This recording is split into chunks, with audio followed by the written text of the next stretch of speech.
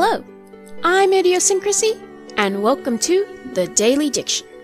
The word of the day is niche, N-I-C-H-E. According to Cambridge English Dictionary, niche is a job or position that is very suitable for someone, especially one they like, such as, he carved a niche for himself as a financial advisor. There are also two other definitions: an area or position that is exactly suitable for a small group of the same type, such as an ecological niche, or also a hollow in the wall, especially one made to put a statue or artistic object so it can be seen. Mostly though, it's the job or position. Synonyms include scope, spectrum, function, place, and specialization. Society has shaped us to label everything, to put limits on them. Things like, oh, he's an athlete, she's a bookworm, fashionista, wallflower, etc. We want everything to be in its place, its niche.